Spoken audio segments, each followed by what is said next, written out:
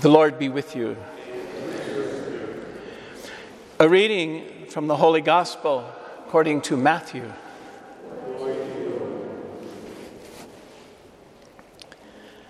The Pharisees went off and plotted how they might entrap Jesus in speech. They sent their disciples to him with the Herodians, saying, "Teacher, we know that you are a truthful man, and that you teach the way of God in accordance with the truth. And you are not concerned with anyone's opinion, for you do not regard a person's status. Tell us then, what is your opinion? Is it lawful to pay the census tax to Caesar or not?" Knowing their malice, Jesus said, "Why are you testing me, you hypocrites? Show me the coin that pays the census tax." Then they handed him the Roman coin. Jesus said to them, "Whose image is this, and whose inscription?" They replied, "Caesar's." At that, Jesus said to them, "Then repay to Caesar what belongs to Caesar, and to God what belongs to God." The Gospel of the Lord. Praise to you, Lord Jesus Christ. Okay, you can move back a little bit. Yes.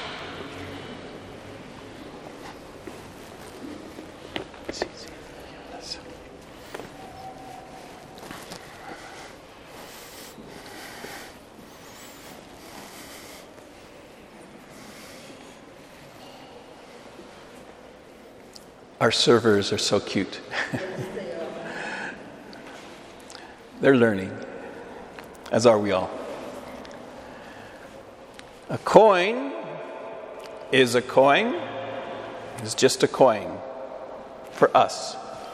You know, we have coins. It's part of our lives. We hold them in our pockets. We keep them in our purse. We pile them up in a little jar near the front door. They don't mean very much to us. You know, a penny, a dime, a quarter, even maybe $1. You know, they're just pieces of metal. They're nothing important. Got a little bit of stamp on one side, a stamp on the other. We use them. They're utilitarian. You know, we use them to buy penny candy at the grocery store when we're little. We use them to get into a vending machine, hopefully it works. Sometimes we use them to help out a neighbor in need who's sitting at the door of the church. But a coin is just a coin. It's just a coin for us. It would not have been so in the first century anywhere in the Roman Empire. Coins back then were a very big deal. There are 3 things about coins in those times that made them big deals. First, a coin was made of precious metals or not so precious metals, depending on the value. And the value came from the metal itself. They weren't just pieces of tin or something like that, or brass or copper that had been stamped and said, this is worth such and such amount of money. It was worth such and such amount of money. It could buy certain things because of the inherent value of the metal itself. Brass, silver, even gold for the rich people. So that's one thing that's different. Second thing was different is that whoever controlled the coins, whoever controlled the money, they controlled the economy. And the economy is one of the best ways a powerful nation has to control its people. Not just its people, but everybody that it oppresses that's subject to them. So a coin was a way of controlling the people, particularly through taxes. You know, if you can only pay your taxes with our coins, then we can control you. But there's a third thing that was different about coins in those days than in our day. You know, our coins are marked with the head of George Washington or Abraham Lincoln or whomever. Their coins were marked most commonly with the image of Caesar, obviously.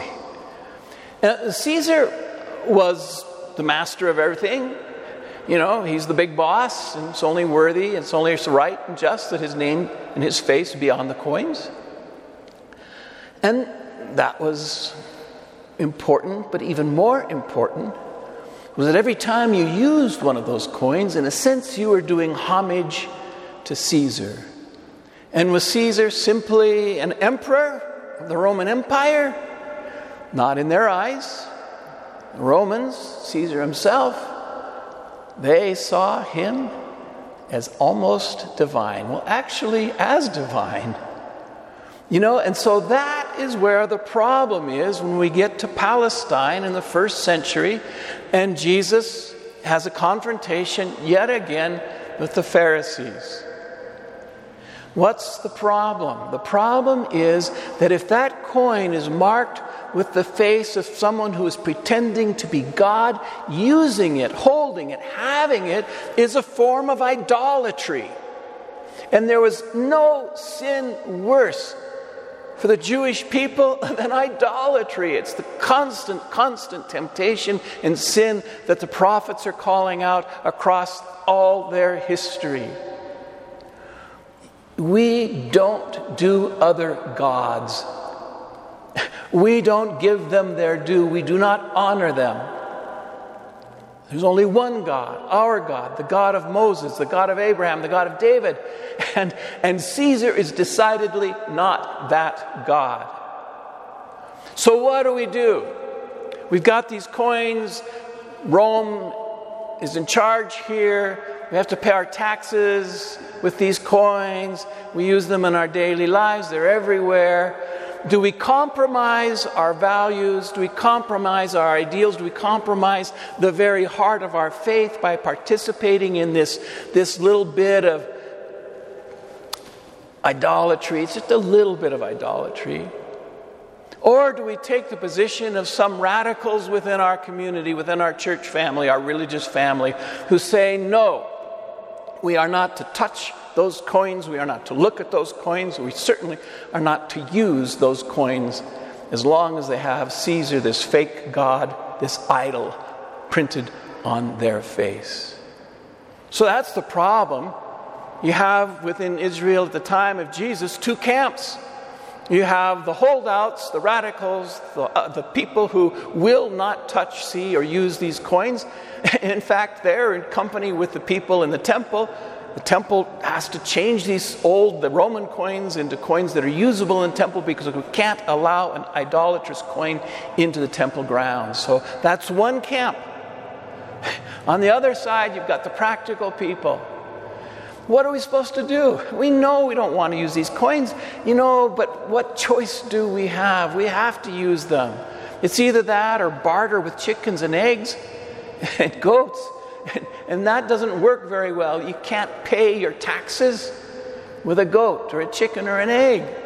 So we have to use them. We have to compromise a little bit so that we can just get along in life.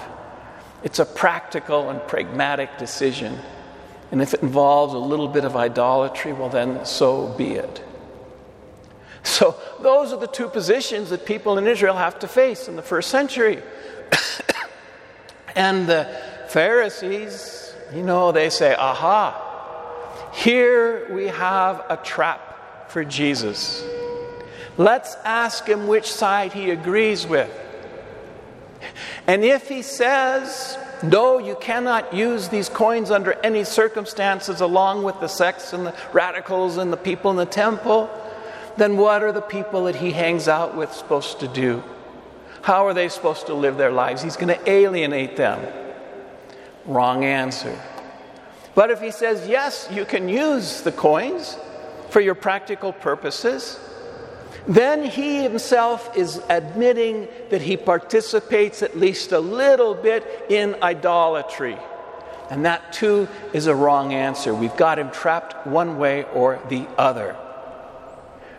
Well, these Pharisees they've learned their lesson at least. They know that every time they approach Jesus with one of these tricks and one of these traps, one of these word games, that they always walk away the worse for it. So this time, they don't go themselves. They send their little acolytes, their little junior Pharisees, the guys that are in training. They're seminarians, sort of. So they send them off. They give them the plan. This is the question you're supposed to ask. First, warm him up with lots of compliments. We know you're a truthful guy. Tell him how wonderful he is. And then hit him with the trap, with the trick question. So the boys, barely men probably, go off and they find Jesus and they present themselves. Oh, Jesus, we know you're a truthful man. We know you're a gracious person. We know the people love you, blah, blah, blah, blah, blah. Gets a little bit smarmy after a while. And then they pull the trap. Jesus, what about these coins? May we use them or should we not use them?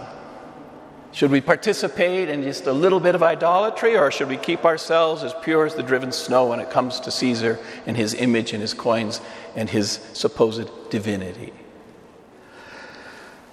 Oh, that is a tough question. Jesus ponders for a little bit. He sees what's going on here. He's pretty good at reading people's hearts. And he begins, you hypocrites. You think you got me? I don't think so. So he says, show me a coin. The coin you use for the taxes. So what do? Remember, they're junior Pharisees. They're not very wise. They're not very clever. They do exactly what they shouldn't do. They pull out of their own pockets a coin with the Caesar's face on it. Admitting by the very fact that they're carrying those coins that they've already adopted the idolatry point of view. Little idolatry, but it's idolatry nevertheless. They've compromised for practical reasons. They pull the coin out of their own pockets, hand it to Jesus. So they've already, in the face of everybody who's watching this, answered their own question. They've made it clear that this is not a question that comes from their heart, that it's a trick question. So Jesus takes the coin in his own hand. He holds it. The people are probably laughing at the Pharisees now. And he asks them then, whose face is on the coin? Oh, Caesar's face. And then he answers it like they want him to, partially. He says, then give to Caesar what is Caesar, and probably flicks the coin into the dust of the road where the burros can trample upon it, because he holds it in no esteem, nor Caesar. Okay, so they got their answer. He takes the side of idolatry. We've got him. We've nailed this Jesus guy. Excuse the pun. But then Jesus, holding their attention for a moment longer, adds something else. And this is where he really turns the tables on the junior Pharisee standing before him. Give to Caesar what is Caesar's. I don't care. but give to God what is God's. And what he's doing there is he's raising the question out of the realm of taxes, out of the realm of coins, out of the realm of all that stuff. He raises the question above the controversy, above the issue, and he presents to them the real issue. Look, young men, it doesn't matter the coin, it doesn't matter the law. What matters is your heart. What shape is your heart in? What is your relationship to the true God, not the fake God? Who cares about him? What's your relationship to the true God? Are you giving all of yourself to God? Everything that God has given to you, are you giving it back? That's the question and the only question. And he's hoping that these are, young Pharisees, that maybe he can turn them around before it's too late, before they become like their masters who are too afraid to come and ask the question themselves. Maybe he can help them see in their youth and in their innocence, and still in their stage of feeling like they're doing something great for God. Maybe he can turn their hearts around and help them to see that the coin doesn't matter, the image of Caesar doesn't matter, the taxes don't matter. Do what you will. The only thing that matters for you as a Pharisee, for me, for everyone, for any good Jew, is where is our heart? Do we love God, and do we love our neighbor in God? That's the only question. How much are we willing to give of ourselves for them? How much are we able and willing to pour ourselves out for God? Everything he's given us, we give back. That's the only question. And we can only hope that at least some, if not all, of those junior Pharisees, those Boy Scout Pharisees that were tricked into trying to trick Jesus, will feel and see and know that standing before them at that moment is not the idolatrous image of a fake God, but the image of the true God. A coin is just a coin. It's just a coin. But a heart is truly a heart when it's imprinted with Jesus' image and given back to God his Father.